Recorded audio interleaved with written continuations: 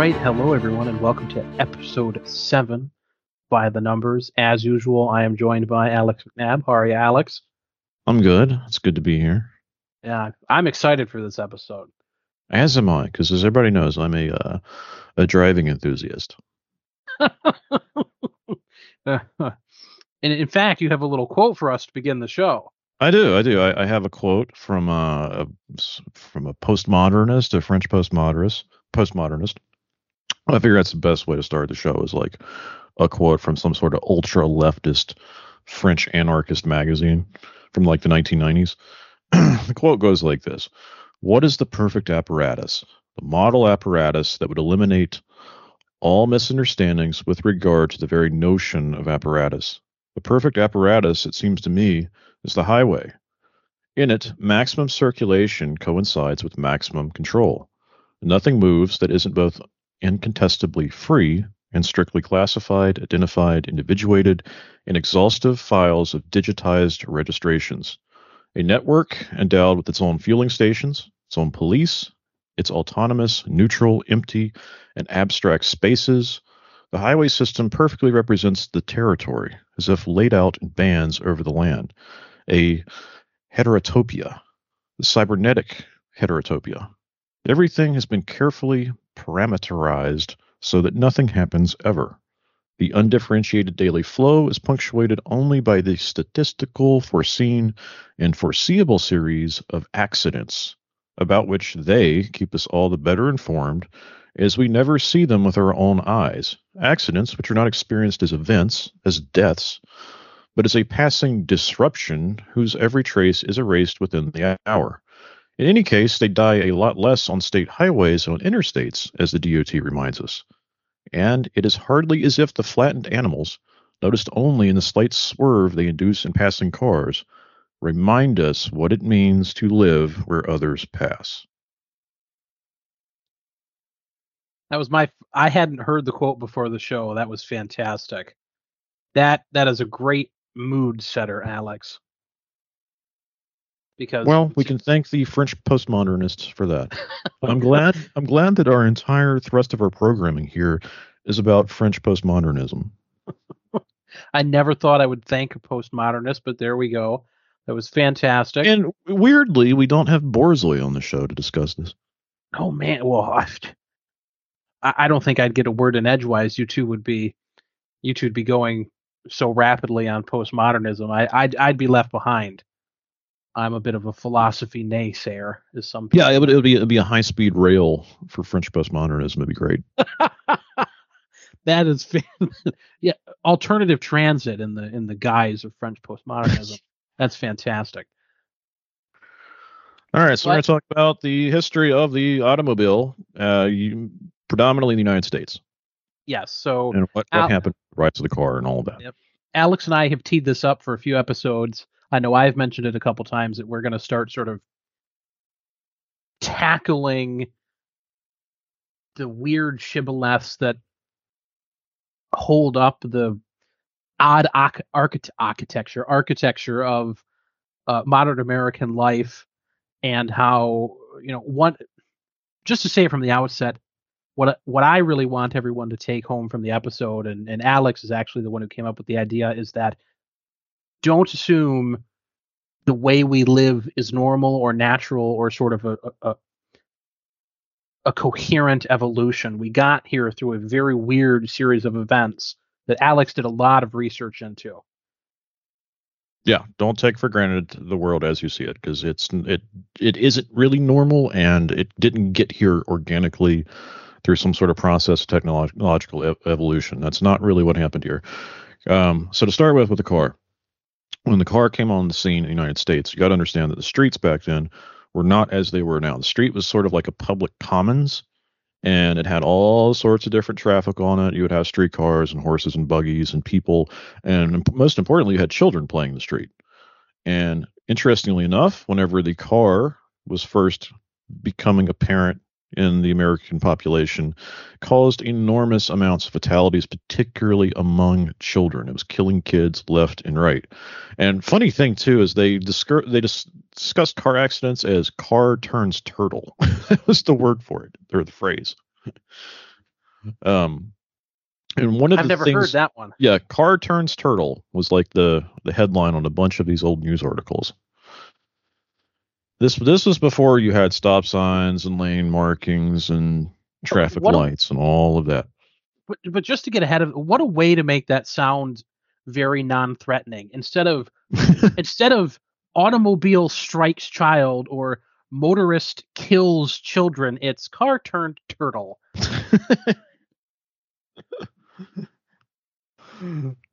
Yeah, because I mean, here's a decent little quote from the article I'm reading from the Detroit News. In the first decade of the 20th century, there were no stop signs, warning signs, traffic lights, traffic cops, driver's education, lane lines, street lighting, brake lights, driver's licenses, or posted speed limits.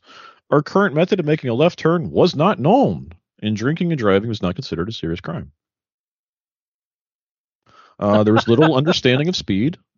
A driver training bulletin called Sportsmanlike Driving, I like the name of that, had to explain velocity and centrifugal force and why drivers took corners at high speed. Their cars skidded or sometimes turned turtle. There's that phrase again, turned turtle. But anyway, so this became kind of a problem for the burgeoning automotive industry. The streets, which is where they wanted more people driving cars, right? Then you drive on streets. Well, the streets are full of children, so they started to run propaganda campaigns to get people out of the street. Stop playing in the street. We want to drive cars there. So you can see from the outset, the car is essentially like a foreign invader into a public space. And this is a thing I want to get into people's heads. When you look at a street or a road, it was not built for a car a lot of the time, especially in rural areas. That was not originally designed for a car. That was originally a place where you would have either a rail system or you would have horse traffic, horse and buggy traffic, that kind of thing, and pedestrian traffic. People would walk on that road, and there are no other alternatives. Like if you look at where I live, there's only 3 major routes through this part of the country. You've got basically 3 ways to get somewhere. And guess what? There's cars on all 3 of them. So when you see people and you're like, oh, there's a person in the road, because they don't have another option. Where the fuck are they supposed to go? It's the only way to get around. That's why you have laws that treat this as a public space, because it's what it is. It's a public space. But of course, the automotive industry wanted to, take the public commons and use it to sell cars. So they engaged in propaganda campaigns, get people out of the street. And then they began to run into the issue of the streetcars. And we'll get into this. The streetcars were very popular as public transportation, the electric streetcars, trolleys, things like that. And they were relatively smooth. They had right of way, so they were pretty fast.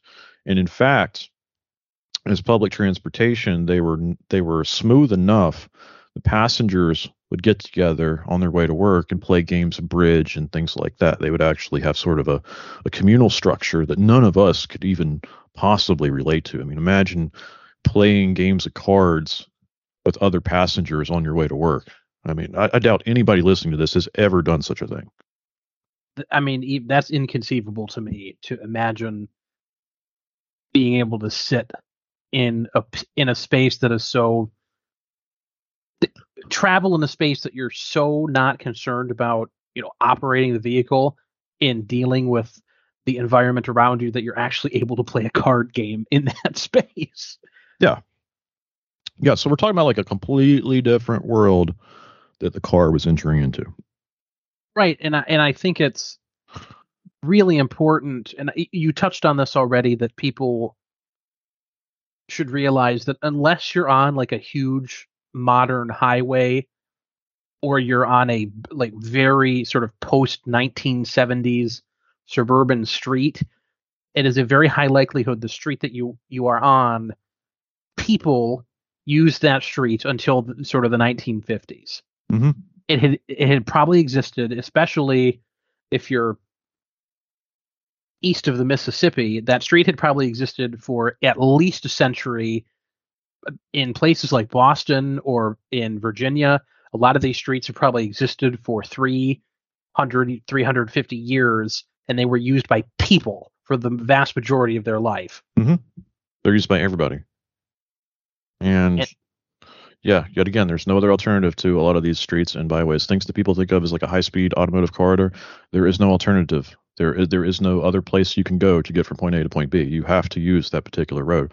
And now you've got automobiles have completely annexed that space and claimed it just for cars, which is fucking ridiculous and intolerable. And it's insane that a civilization has allowed this to happen. Yeah, we essentially destroyed what was the largest public commons in our life in the country, basically.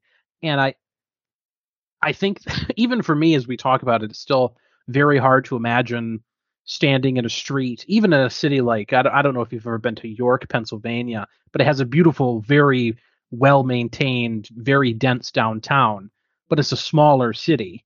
You'd like it, Alex. It's not like Richmond or something.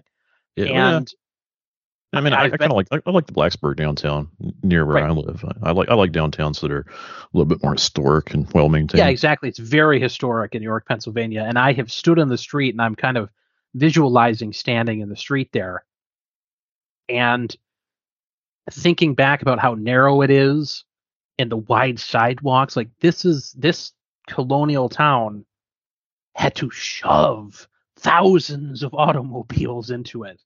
And you're trying to make something work in an environment that it's not organically meant to exist in. And we've just done this everywhere.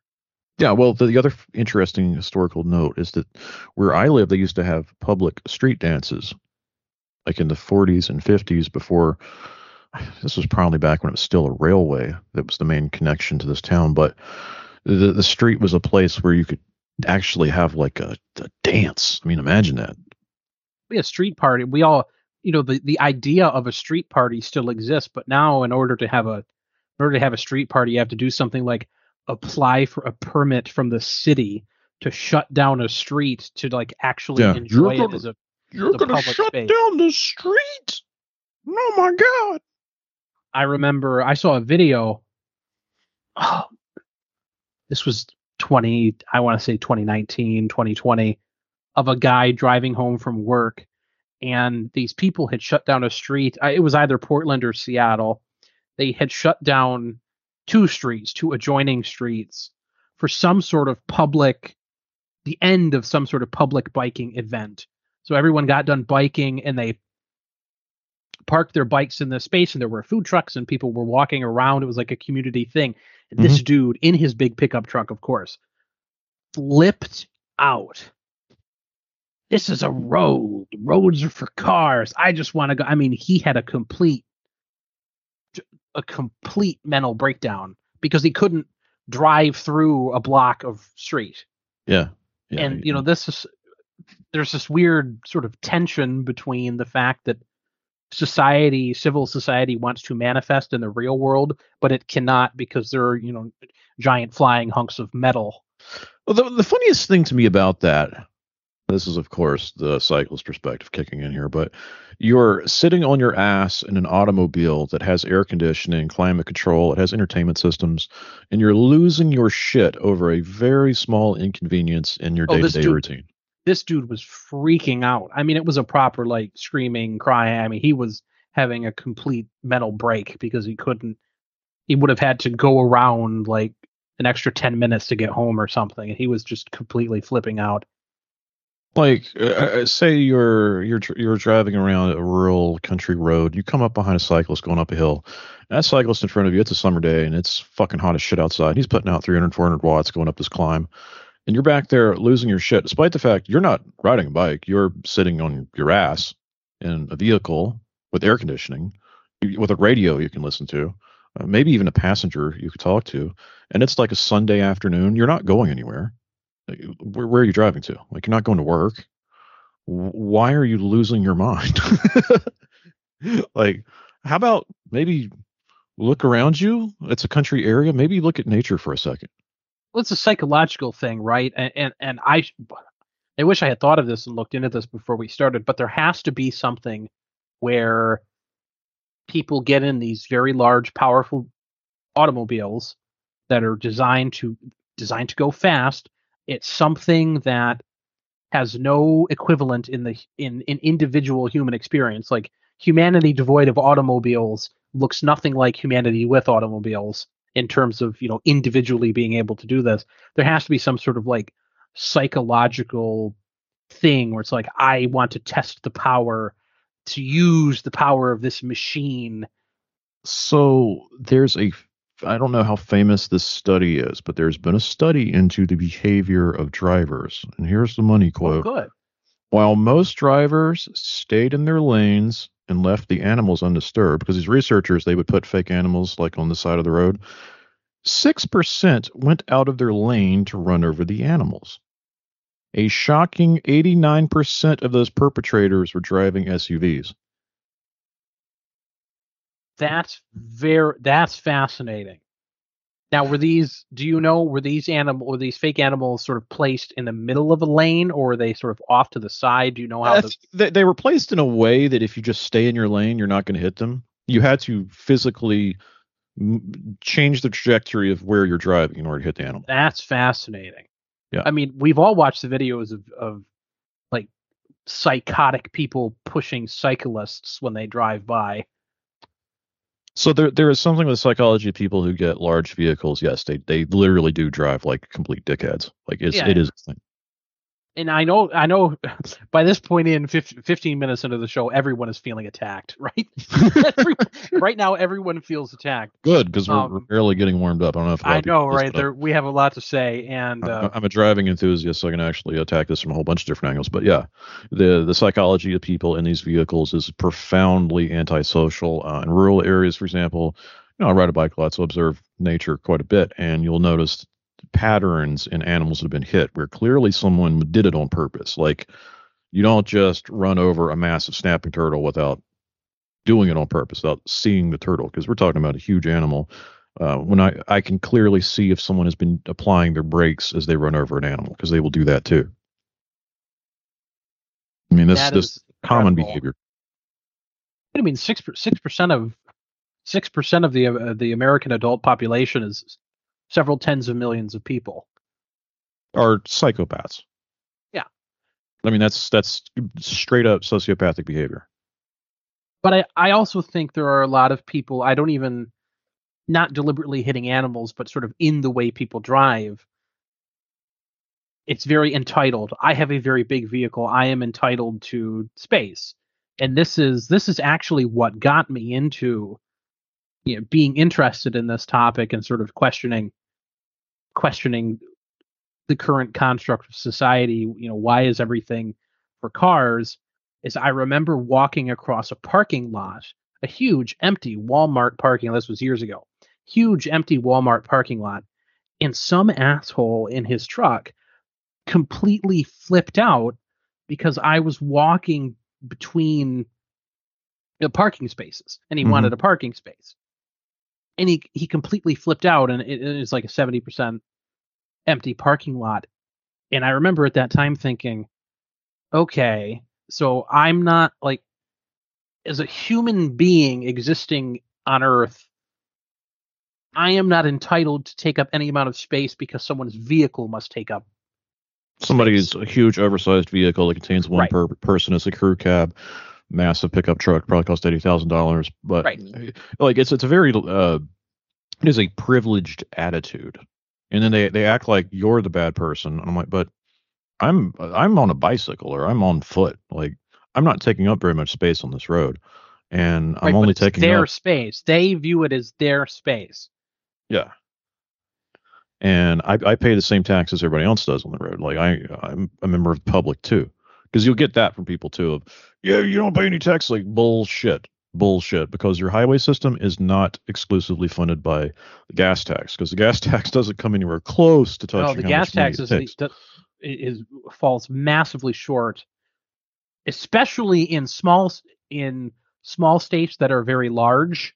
The gas tax, or states that are very large with a small population, the gas tax falls massively short. So if you're some asshole, if you're some asshole in Missouri or Wyoming, everyone is paying for that road, whether or not they own a car. It's literally the other way around. Everybody else is subsidizing your ability to get into your financed, massive, oversized vehicle and drive around and terrorize wildlife. That's a whole other matter. Government tax between tax credits and bank financing and Yeah. everything, state regulation on auto insurance rates. There was a lot of intervention to make owning automobiles the public's preferred method. Right, and we'll get into that just now on how this happens, but it's important, I think, to grasp that it was a public space that is now being subsidized so that you can completely take it over. And that's bullshit.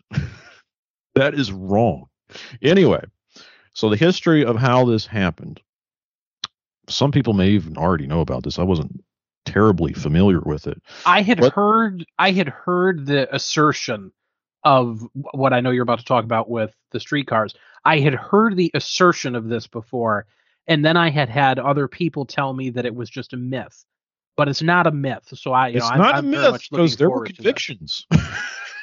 Oh, there were convictions. Oh, please go on. I'm very curious. So what it is called is the National City Lines Conspiracy.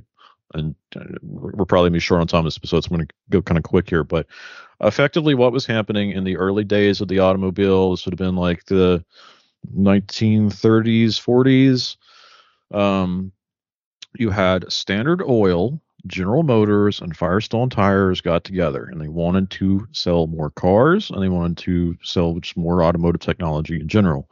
So they formed kind of a little conspiracy, a little consortium, and they got a front company, a shell company. It was called National City Lines, and they would go around and they would basically buy up and take over electrified rail and electric bus transit systems, trolleys, things like that, and then they would destroy them and replace them with buses, which is a really funny part, right? Everyone hates buses. I know there's an argument that a lot of this automotive fixation was to escape city like public transportation, because the public transportation is bad because it has blacks or something like that. The demography is bad. What's really funny is if you go through this history, that idea was actually an excuse that this consortium came up with post hoc, and it falls flat because the thing that they were doing, they weren't getting rid of public transportation, they were converting it to buses. So they were not empowering like the individual just to avoid it altogether so much as they were converting it into a technology that used their product. Right. And anyway, buses are sort of a very inferior, cheap product. Well, yeah, because if you look at, we'll have a link to the documentary on this, but the passengers complained. They complained about the quality of the experience riding on a bus, because we're talking like a 1940s, 1950s bus. Nobody wants to ride a modern bus, but imagine how bad those buses were. And they smelled bad. It's really funny. There was a piece of vintage video where a gentleman was saying, "Oh no, the exhaust is perfectly safe. There's no research to indicate that it's harmful or anything like that." And eventually, off the fumes. Yeah, some rail employee started doing some digging, investigating on his own, and he got down to the heart of the matter that there was a literal conspiracy going on. He started circulating a document to these various municipalities, warning them that this was essentially a scam, that National City Lines was going to come to your town or city and destroy your streetcars and force you to use buses and automobiles, and this was going to be, in the long run, a very expensive mistake. And the automotive industry in this consortium basically tarred and feathered him as being some sort of foreign agent, or the agent of a foreign political influence. I mean, it was like the equivalent of saying that he was a Putin shill or something. Right, so probably called him a Soviet or something. Yeah. I'm sure. Yeah, that was part of the argument, because these organizations would make copes and excuses and things that are no different than what you see today whenever a massive corporation does something wrong. It was the same kind of thing. But anyway, they successfully destroyed the original rail transit in a lot of places. And this kind of set the stage for what would come later. It's just remarkable to me, sort of the post hoc justifications. You and I have long had a theory that, and this is something I think that's worth clearing up, sort of halfway through the episode. You and I have long discussed how, in the North in particular, demographic change could not have been the only factor which destroyed cities. You had to have some sort of enabling change. And I think one of those things would have been, streetcars. There were specific neighborhoods designed for streetcar suburbs is what they're called. And, by destroying that neighborhood infrastructure, you really sort of gave people the push to say, okay, it's not worth living here. I have to take, the bus takes a different route that does go through the black neighborhood. Oh dear. Like, there had to be these sort of enabling changes that piled on to the demographic situation in certain cities. Yeah, yeah. And before I forget, the National City Lines situation, eventually the government did look into it and they did convict them of monopolistic practices. However, they basically got a slap on the wrist. I think the treasurer for GM or something like that had to pay like a $1 fine, something like that. The American tradition of giving corporations very light fines. Yeah, yeah, they It got is a national tradition. some of the sums were like $5,000. I mean, it wasn't much. They did get convicted. They continued, however, on this path, and this was the genesis of like the automotive, the highway lobby. This is how you ended up with Interstate Highway Project. Is they kept lobbying, and at that time period, they were one of the biggest lobbying groups in existence. So they pushed for this idea of taking public money to build more highways to pave over railway infrastructure. That's what happened where I live now. There was a passenger train route that came through this community, and they paved it over. They ripped up the tracks, they put down asphalt. And this was due to intensive lobbying by Standard Oil, GM, Firestone Tires, all of these guys. That's why we have what we have today. Well, this is another. And this was not like an organic response to anything. It was like, oh, there's a consumer demand. We're just trying to help out Joe Public here and give them some transportation. No, they destroyed your alternatives on purpose to force you to do this, because the problem with the streetcars are run down the middle of the street, so you can't really integrate automobile traffic with that very easily, right? You had to get them out of the way. So the idea is put everybody on buses and sell streetcars to everybody else. And the remarkable thing to me, and this is now it was some YouTuber who said it, and I'm blanking on the channel title, but it's very significant, and I'm going to repeat it here. We did not build cities for the car, and this is where the car lobby kind of comes in, or it just matter-of-factly comes in, rather. We demolished cities for cars. Mm-hmm. Parking lots are a very new concept. And the highway bypass slamming through the middle of your city is a very new concept. And like, all of this stuff is very new and it's very unusual. And you can say, okay, well, not everything that's new is bad, James. You're sort of cherry picking. But as a matter of fact, we turned cities from these sort of engines of prosperity into these spaces that have massive amounts of unproductive land. Parking lots don't make money. They don't contribute to the public good. They're just a space that is usually mostly empty, where people get to park their giant SUV. Mm-hmm. Yeah, it's just a heat island. It's just we're building heat islands everywhere for because we want the temperature around our urban areas to be a little bit warmer. It's still too cold there. And we also demolished walkable neighborhoods. I sent Alex a picture of this. It's the famous West End of Boston remodel under Eisenhower. They destroyed like a full third of bulldozed completely a full third of historic Boston and ran huge highways through it in big streets in these horribly ugly modernist buildings. And And now the surviving historic areas of Boston, the North End and Back Bay East and Beacon Hill, in these areas of Boston, they're the popular areas where everyone wants to live. But now only the very rich get to live in nice, dense, walkable neighborhoods with a restaurant and a store around the corner. Only they get to have that. Yeah, and the genesis of all of this was literally just the automotive industry. Like that's how we Yes. got to where we were. They were responsible for it. And one of the things I want to bring up real fast is the GI Bill was like the fuel for the fire here because it enabled them to build suburbs and sell these to returning GIs, and it also allowed them to have enough money to buy cars. So yet again, government subsidy for private enterprise. It's really the story here is automotive companies taking over public spaces subsidized by the public, building highways, yet again subsidized by the public, to fuel suburbs that were subsidized by the public, yet again, like by government taxes and things like that. Right. It And was let's the not forget something that happened in our lifetimes: the oh automotive bailout. oh yeah, well yeah.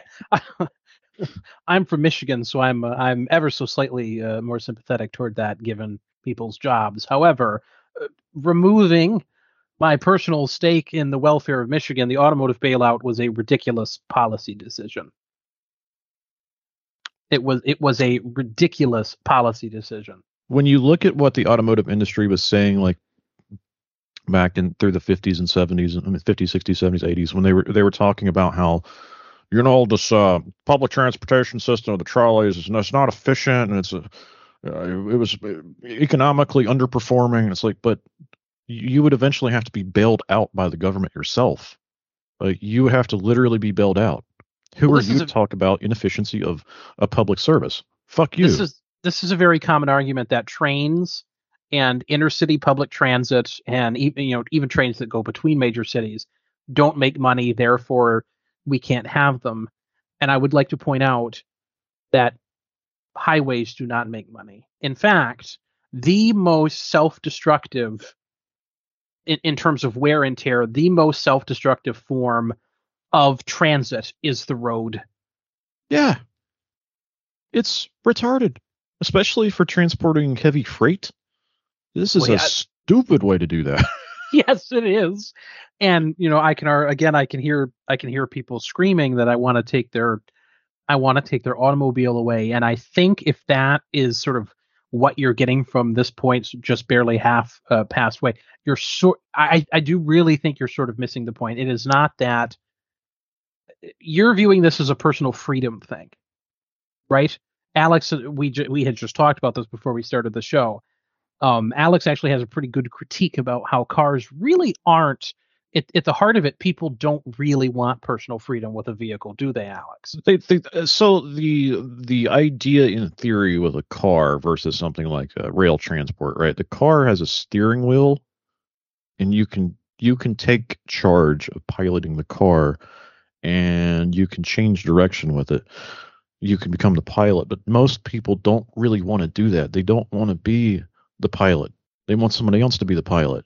The automotive industry for 40 years has been talking about automating cars and basically taking away your autonomy. And people largely like this idea. They like having lane departure systems that will do the steering for them. I mean, I've had some rentals. Of course, none of my cars are new enough to have this technology, but I've had some rentals where you could literally take your hands off the wheel and this thing would drive itself down the highway just fine. It would stay in its My lane. Yeah. last time I visited my parents, they both had vehicles that had the automatic cruise control adjustment, so the car would slow down to keep a specific distance between the other vehicle in front of it. It really, I didn't like it.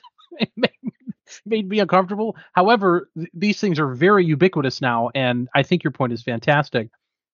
That people they don't actually want something that they individually control in Well, most circumstances. here's the bitter irony here. Because this type of transportation technology that's subsidized heavily by the government, right? Because this has taken hold, it means that you tend to live far away from where you work. You have these long transport times, right? And it is fatiguing to drive long distances. And if you use that technology, you will notice, yeah, it actually, I feel better when I get to my destination because my brain doesn't have to work so hard the whole time. And that should make you ask the question of, well, how the hell did we get into this situation? Like at this point, we really should just have a rail system transporting everybody because effectively we've kind of replicated it, but in a much more inefficient fashion. It's much more dangerous because like the thing with the auto driving car. Well, we've had automatically driving cars that stay in their own lane for 200 years called a railway. The Yeah, rails will there prevent you from having to steer. there are people who there are entire weird sort of online and real world advocacy groups for Elon Musk's. He has this proposed technology that it's essentially single lane tunnels Mm-hmm. underground that the cars self drive in, and the You claim mean a is that subway? this the claim is that this will solve traffic. And I read these arguments. I'm like, wait a minute, wait a minute, That sounds trains, like a subway. light rail, like, uh, have you examined this thought, people? But I do think some of them have, and I do think some of this is down to the fact that people have become extremely used to, and to some extent, naturally desire that sort of atomized personal space.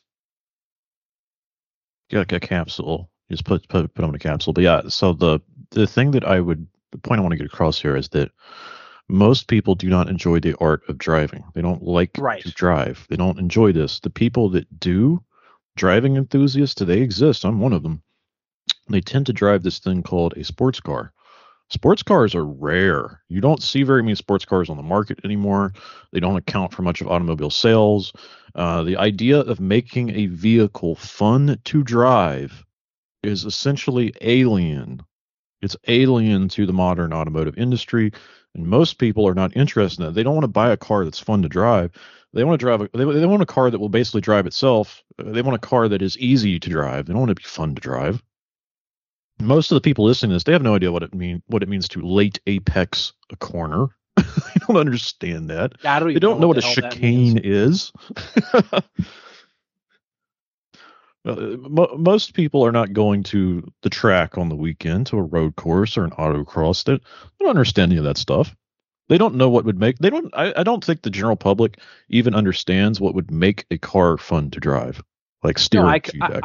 I completely agree. Well, I was actually about to bring that up. There's when you look at the technology in automobiles, personal driving automobiles, it's proof enough that people don't actually like the experience of driving. Power steering, modern anti-lock brake systems, automatic Yeah, transmissions. the Like we, trend is to decrease driver involvement because driving is a task, yeah, and unless you happen to really enjoy driving and you're in a car that's fun, it's going to be a bad time.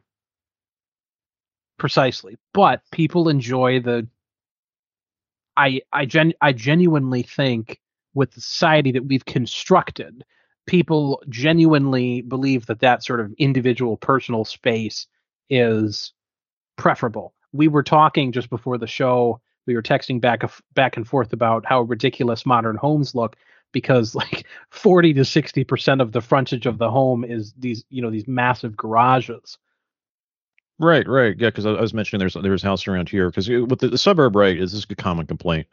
I think everybody must have this one is that you've got the short little driveway that goes straight to a garage. The garage is as big as the house, and it looks terrible, right? Like visually and aesthetically, this is just fucking bad. This is a bad looking monstrosity. We're from the country. The garage, and the shed are kind of synonymous. So you tend to separate that from the house because like the shed's going to be full of like chemicals, and you're gonna be working on stuff in the shed. Lawnmower and Yeah, like lawnmowers, weed eaters, when I whatever.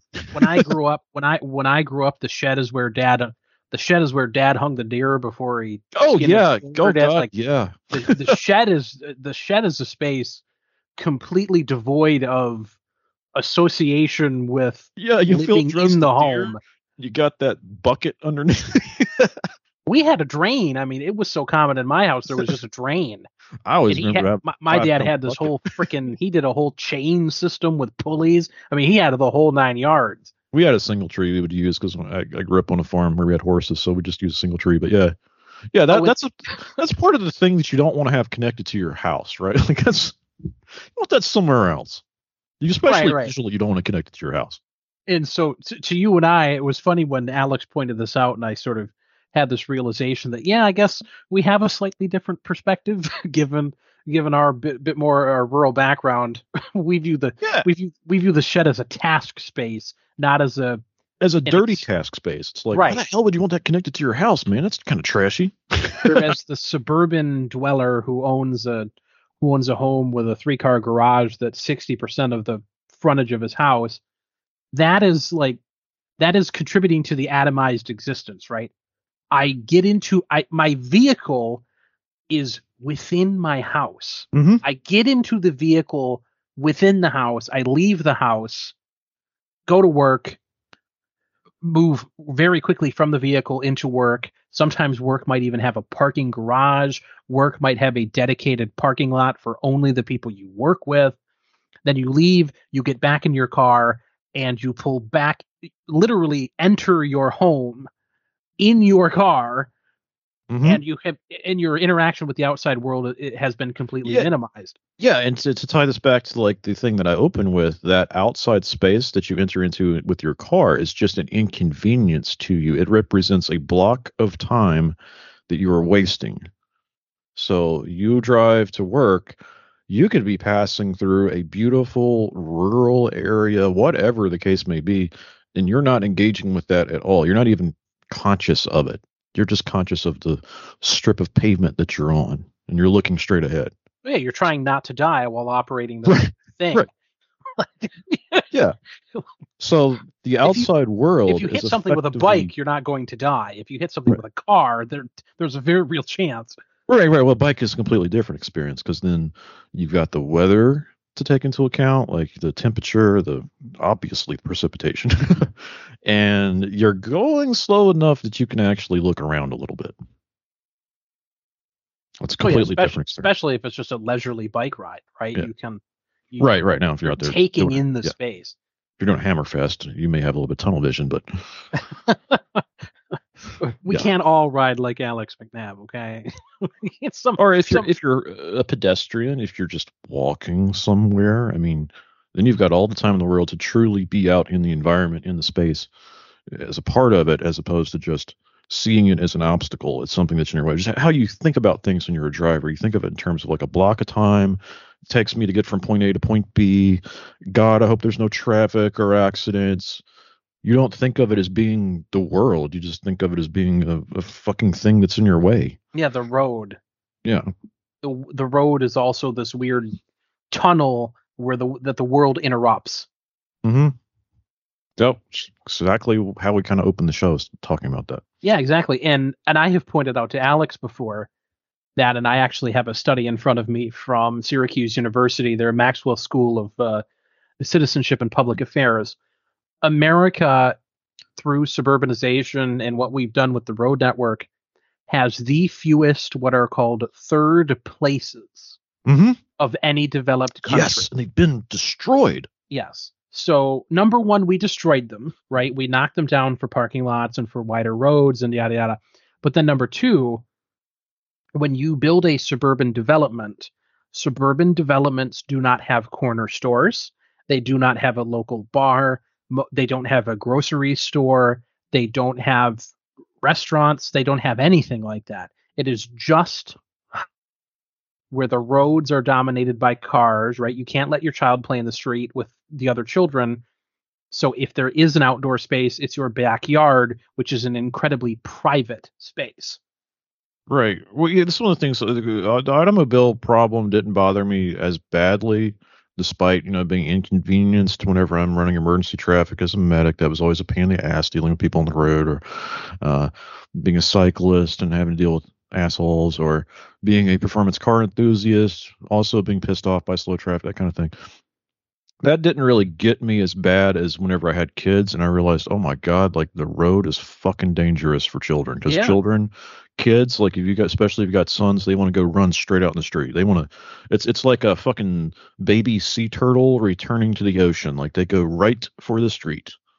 And then you see these Because the road dickheads. is Yeah, the these road is a dickheads place where things happen. in their lifted pickup trucks doing like 45 miles an hour, 50 miles an hour in front of your house. And you're like, there's no way you could stop in time if my kid ran out in front of you. You would just kill him. Yeah, Frank. Yeah. Well, again, this is why there were turned on a turtle. Was that the Yeah. phrase? Turned into a turtle. Like this. This is, and we And have. the other thing that happened is I spent a lot of time, I still do, spend quite a bit of time with my kids outside walking to places because it's good to have your kids out getting exercise. You know, it's a thing that modern children are missing out on. And you realize how little of the world is actually accessible by foot, by work using your body as it's intended to be used. Like it's basically everywhere around you is a desert, a dangerous desert full of Right. idiots. Giant Yeah. concrete moats or asphalt moats. Yeah. Because one of the things that happened, we've talked about rural decay. With rural decay, you get like the dollar store that comes to town, Dollar General or what have you, and they don't put that inside like the rural town. They put it on the outskirts somewhere, and none of that is accessible by foot. Even if it's close to town, there's not going to be a sidewalk that takes you there. Oh yeah, the my parents live just north of them is a beautiful little town. Obviously, I'm not going to give the name, but it's a gorgeous little town that has sort of a lake next to it. I love it. I love going there. But the Dollar General is not connected by the sidewalks because the Of Dollar course not. General is like 2 minutes beyond town Hmm. on the other side of several roads. Yeah, it's You can only drive to the Dollar General. So downtown is has several empty shops. The only thing that exists are hair salons and a pizza place, the quick lubes, some stuff like that. And then right. the one sort of new economic unit has been placed outside of town and you have to drive to it.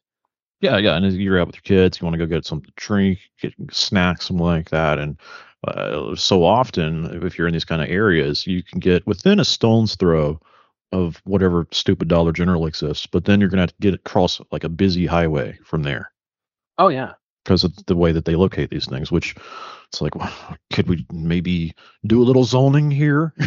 Well, so this is actually one of the angry motorist in the Walmart parking lot got my mind jogging, but I really started to care about this issue when I realized how it automobile dominated infrastructure results in human living spaces that aren't for humans. And if you're not building society for people, then you don't really have a society. Right. Well, that goes back to like the suburban house with the garage being as big as the fucking house itself. Like, is the structure for your cars or is it for you? It is at least as much for your car as it is for you, Right. which You're is which is really saying something. you're basically married to your car, which there's funny. You can find. I think maybe you had posted a study about this about people's connection to their cars, like how they would rather have an injury than have their car totaled, like break a bone or something. I have heard this, yes. And people, I remember I sent you a study just a couple of days ago about how 60% of Americans will spend more time in their car in a year than they spend outdoors in a year. Yeah, that's good for society. That's what you want. That's a good thing, right? Oh yeah, absolutely. 30 minutes in the car every day is Yeah, much because if you think about it, like all of that time driving, that's just lost. It is actually just lost time. It's time where you're not going to be interacting with other people. You don't have any kind of incidental contact with somebody where you have a conversation with them, find out what's going on in your community. It's just lost time, and it's not physically good for you because you're not using your body to go anywhere. You're just sitting, which is terrible for humans. We're not built to sit around all day, especially not built to sit around inside of a structure that keeps out all the sunshine. I mean, It's a bad and inhuman way to live. It's an unnatural way to live. We're not built to get up in the morning, walk into the attached garage, get into a vehicle and sit on our ass, go to our desk job and sit on our ass, and then come home. It's not what Yes, we're designed for. exactly. And I think this is sort of with 10 minutes left in the show. By now, people are screaming, "Well, what the hell is your alternative?" Well, the alternative is what humanity had for Right. for in our legs for millions of years. People built villages you walked around for millions of years. The vast majority of American towns outside of places like Arizona and New Mexico, which were kind of in 100% built for the car, but in most of the rest of America and Canada, um, the core of towns still exist. Those dense road networks in the middle of a town still exist. You could have pedestrian only parts of towns. You can turn neighborhoods into walking only neighborhoods. You have to combine this with rail. This is something most people don't know, and I always love to tell people. America still has the densest rail network in the world and the most trackage in the world. Almost every American town, and I don't mean a suburb, I mean a town, is connected by rail. It has a rail line very close to downtown. Many of them still have old stations or land that was zoned for the station. We just have to run trains on them Mm-hmm. I for mean, people. I live in a perfect example of that. There's still existing places where there's spurs that come off into the town because the not so long ago, and you can just walk around town and see it. You had your industry was commingled with the town, with the housing, with the restaurants. They had bars here, grocery stores. All of this stuff was commingled within walking distance. There is literally no reason why you cannot do that. In fact, the fucking places where these businesses were located, they still exist. The structure is there. Oh It's yeah. still in good shape. It's just empty. And it It's does. not like we're talking about a complete like overhaul of civilization here. It's literally just how about do some intelligent policy where you just put back what you had? Yeah, as a start, right? If you put these things back together, then the sort of the natural healing process will start. I always think of the Netherlands. The Netherlands is a great example. They built like America sort of after the Second World War into the 1990s. They built like America. They rammed highways through their cities. They did all kinds of really ridiculous shit. But in the 1990s, they made a conscious decision not to do that. And now, whereas in America, like 96% of trips are made by car, in the Netherlands, it's under 70%. When, you may drive to work, maybe, but you go to the grocery store on your bike. You take the kids to school on your bike. If you have to, if you're going to meet your wife across the city and it's too far for the bike, you jump on the train or the light rail. Like other countries are operating in a coherent way. They have third places. They have very public areas even in small towns. And America destroyed those things, and you can replace them with policy making. Right. I think it's important to kind of underline that this is not just a result of differing racial demographics from a place like this and a place that's in Europe, because what happened in the United States happened across the entire country, regardless of the racial demographics of a particular region. Yes, it was automobiles and suburbia. Again, I've called it this in several episodes, alluding to doing the show. It was a manufactured aspirational culture. I am not denying my grandparents grew up in Hamtramck in the Polish part of Detroit. Detroit turned black. It had race riots. They left Hamtramck. I am not denying that that happened. They moved to a suburban town. However, Omaha was not black until like 2005, Mm-hmm. but it had been undergoing massive suburban sprawl since the 1950s. Right. Right. Because there We was the Great Migration. manufactured Yeah. this. And people left in certain cities, but the pattern of suburbanization is universal across the United States. Yes. It didn't require a great migration of blacks to make this happen and anywhere else, right? Like, Precise, right?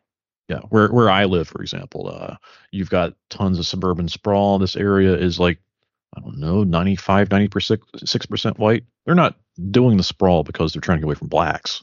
They're doing the sprawl because that's what we do in America. Yeah, that is the mode of development. It's just what policymakers and the corporations decide to do. So there's my message would be that it's very nuanced. I'm not denying the demographic transition forced white people out. Philadelphia, actually, Philadelphia is still pretty, but New York, Boston. I'm not trying to minimize that, but there is a sort of more holistic story to this, that we blanketed the entire country in this stuff. You can look at, because we wanted to make Standard Oil some money and GM some yeah, money. yeah, exactly, That's why. exactly. That's You it's know, just that simple. you can look at Fargo, North Dakota, which is even today I still think is like an 80% white city or something.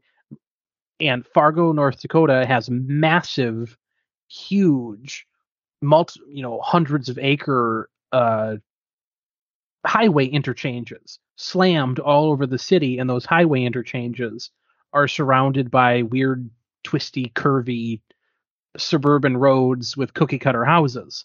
People in Fargo, North Dakota didn't move to that housing because of black people. They moved to that housing because there was this weird corporate manufactured aspirational culture that said, well, this is the dream. The dream Yeah. is to abandon uh, your natural community and to move into a house surrounded by people you don't know and who you won't see because there's a fence around your backyard. And this was marketed like you can go back to 1950s. You can see them specifically marketing the idea of having this kind of lifestyle. Oh yeah, well, it was that it sort of is what everyone believes the American dream is. Yeah, and they look at you funny if you don't understand. I mean, one of the funniest things to me is if you particularly where I live, if you're out walking, there's like two things. People on foot, I think, are oftentimes seen as potentially being like low class, like, well, I can't afford a Yeah, car. And then the yeah, other thing, oh, their car must have broken down. I'd better offer them a ride. I cannot tell you how many times I've been out with my kids and had been offered rides. I'm like, no, we're out walking for a reason. I have a yeah. car. That happened to me where I grew up. There was a Michigan is really neatly divided into townships, and the townships roads go around most of the townships, and they're like a mile, but a square mile on every side. So I could walk a mile down the road, and then I would walk 4 more miles around the township and walk home. It was like a 6 mile walk. It was really nice, breezy. I would do this all the time, and people I would know would be driving down the road and say, "Do you need a lift?" And it's like, "No, I'm out on a walk." Right. I was like, I'm a human, Homo sapien. My species, we can ambulate, we can Yeah, walk. and it was a really beautiful walk too. Obviously, I can't Yeah. say where it was, but where I grew up, there was a lot of state land, a lot of forest. So there were, there's always forest or it was farm field, and I'm a bit of a softie. I love looking out over a farm field and seeing the soybeans or the or the corn sort of wave in the breeze is very nice. I enjoy it. But everyone would drive by and I'm like, what's that guy doing? Right. I'm on a walk. Is he up to no good? Is he going to plant a bomb on the roadside? Like, Yeah, in the middle of nowhere. Yeah, yeah. That's totally the is he a plan. terrorist?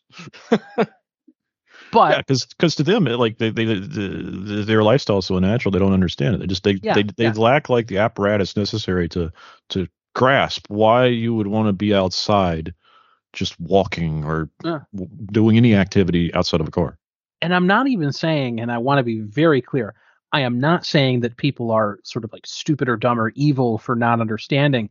They have been totally socialized for essentially, it will be 80 years very soon. They have been totally socialized for about 80 years, 70 years, that living is this particular car oriented existence.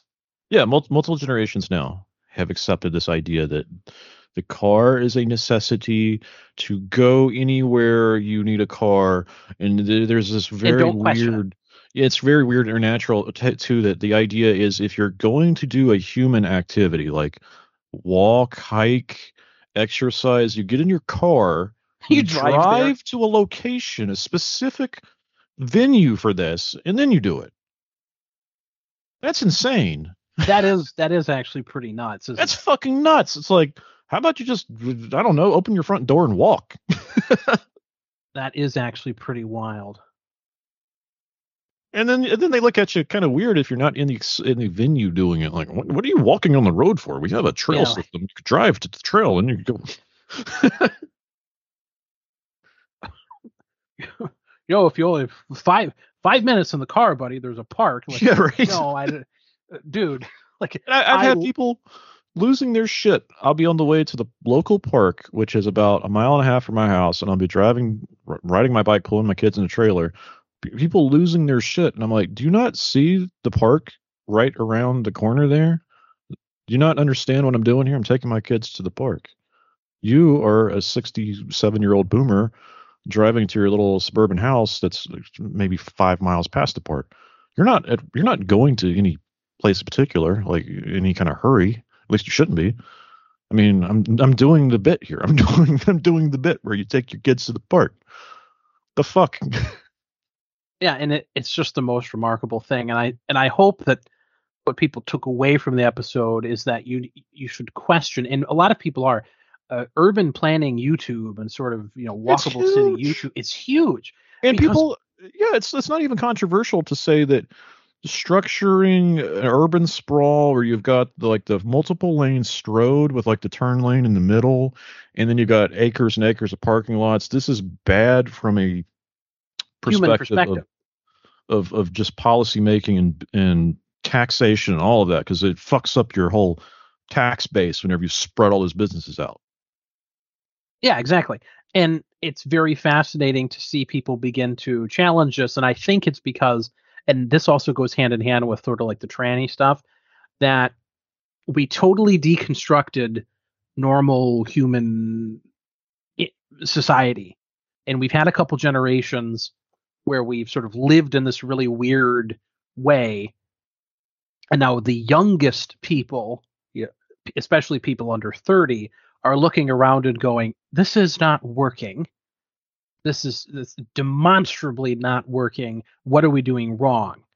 And I think that is why sort of urban planning YouTube is so big because and it's also an economics thing. People. I'm 24. People my age, most of us have no hope in the current environment of ever owning a new car. Yeah, I would funny how having that a works. having a walkable neighborhood with a train connection in a in light rail, that is ideal because there ain't no way in fuck I'm ever going to own a new car. And then what about a house? I mean, Oh God, don't even get me started. weird. We've taken the idea of having your own house and then having your own form of transportation and just raised that out of the reach of basically everybody except for the well-to-do or people that are successfully integrated into like this sort of technological techno-industrial society. People that are Well, right, either the boomers who made their money before neoliberalism or at the start of neoliberalism, or the super rich. So, in sort of this single family home sprawl car dependent society can't exist without a massive level of prosperity to afford these things. mm-hmm. And now that that prosperity is essentially gone, people also need to start accepting that America is not a prosperous nation anymore, and it hasn't been for a while. And now that that prosperity is gone, people just can't afford No, to but live. yeah, they've been having a state sale with America for a long time now, just Yeah, selling the fucking silverware. yeah, exactly. And people just can't afford to make it. So, we're 3 minutes over, so we're All gonna right, we're done. we're We're done. gonna wrap up the show.